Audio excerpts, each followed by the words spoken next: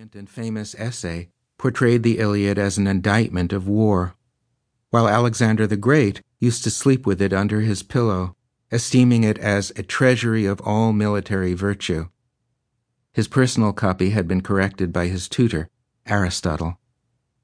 But all readers, whatever their point of view, can appreciate the sheer power of Homer's language, even in the most prosaic or mediocre translations.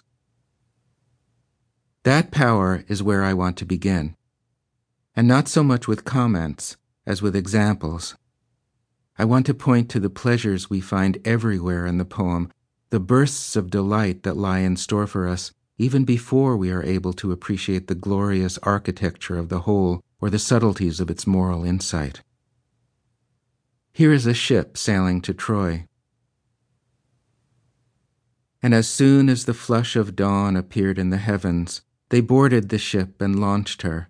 Apollo sent them a favoring breeze, and they raised the mast, and they hoisted the white sail aloft, and it bellied out with the wind, and on either side of the ship's prow the deep blue water sang out as the ship flew over the waves to her goal.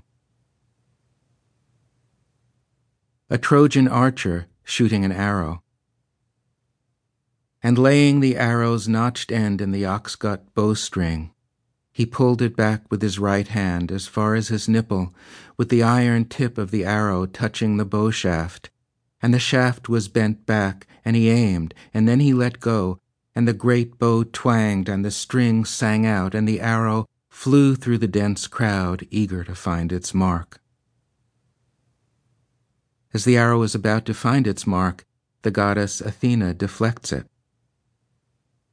But then, Menelaus, the blessed gods did not forget you. Athena stepped out before you, and with her hand deflected the deadly arrow, brushing it off as a mother brushes a fly from her sleeping child. The Trojan army, after a day of sustained carnage, is camped out on the plain, dangerously close to the Achaean ships. So, with elated hearts, they sat up all night on the battlefield, and their watchfires blazed all around them. As in the night sky, around the light of the moon, the stars emerge when the air is serene and windless, and the stars shine bright, and the heart of the shepherd rejoices. So before Ilion, the watchfires the Trojans had set blazed midway between the ships and the river Xanthus. 1,000 watchfires were burning upon the plain, and around each 50 men sat in the glow of the firelight, and the horses stood alongside the chariots, munching white barley and oats, and waited for dawn to arise.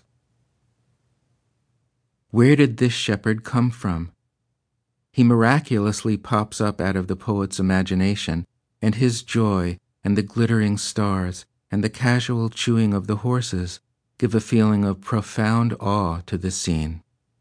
What an astonishing image this is, with its sense of infinite serenity that arises not from any of the characters. The Trojans are revved up with anticipation. The Achaeans are terrified, but from the poet's own peace of heart. Here is a passage in which Homer feels his way into the very horses. It ends with a line that may at first seem chilling in its matter-of-factness and lack of sentimentality. Just so did the Trojan troops fall, and many horses pulled empty chariots that rattled across the plain, and they longed for their drivers.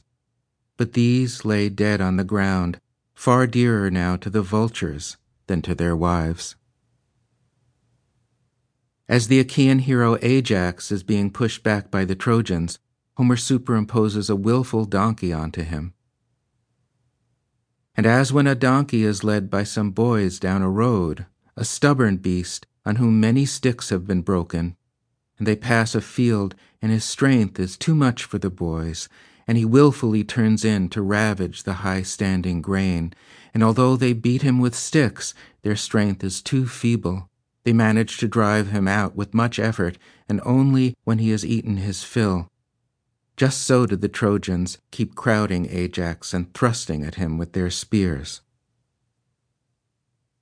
Both the armies fight on, evenly balanced,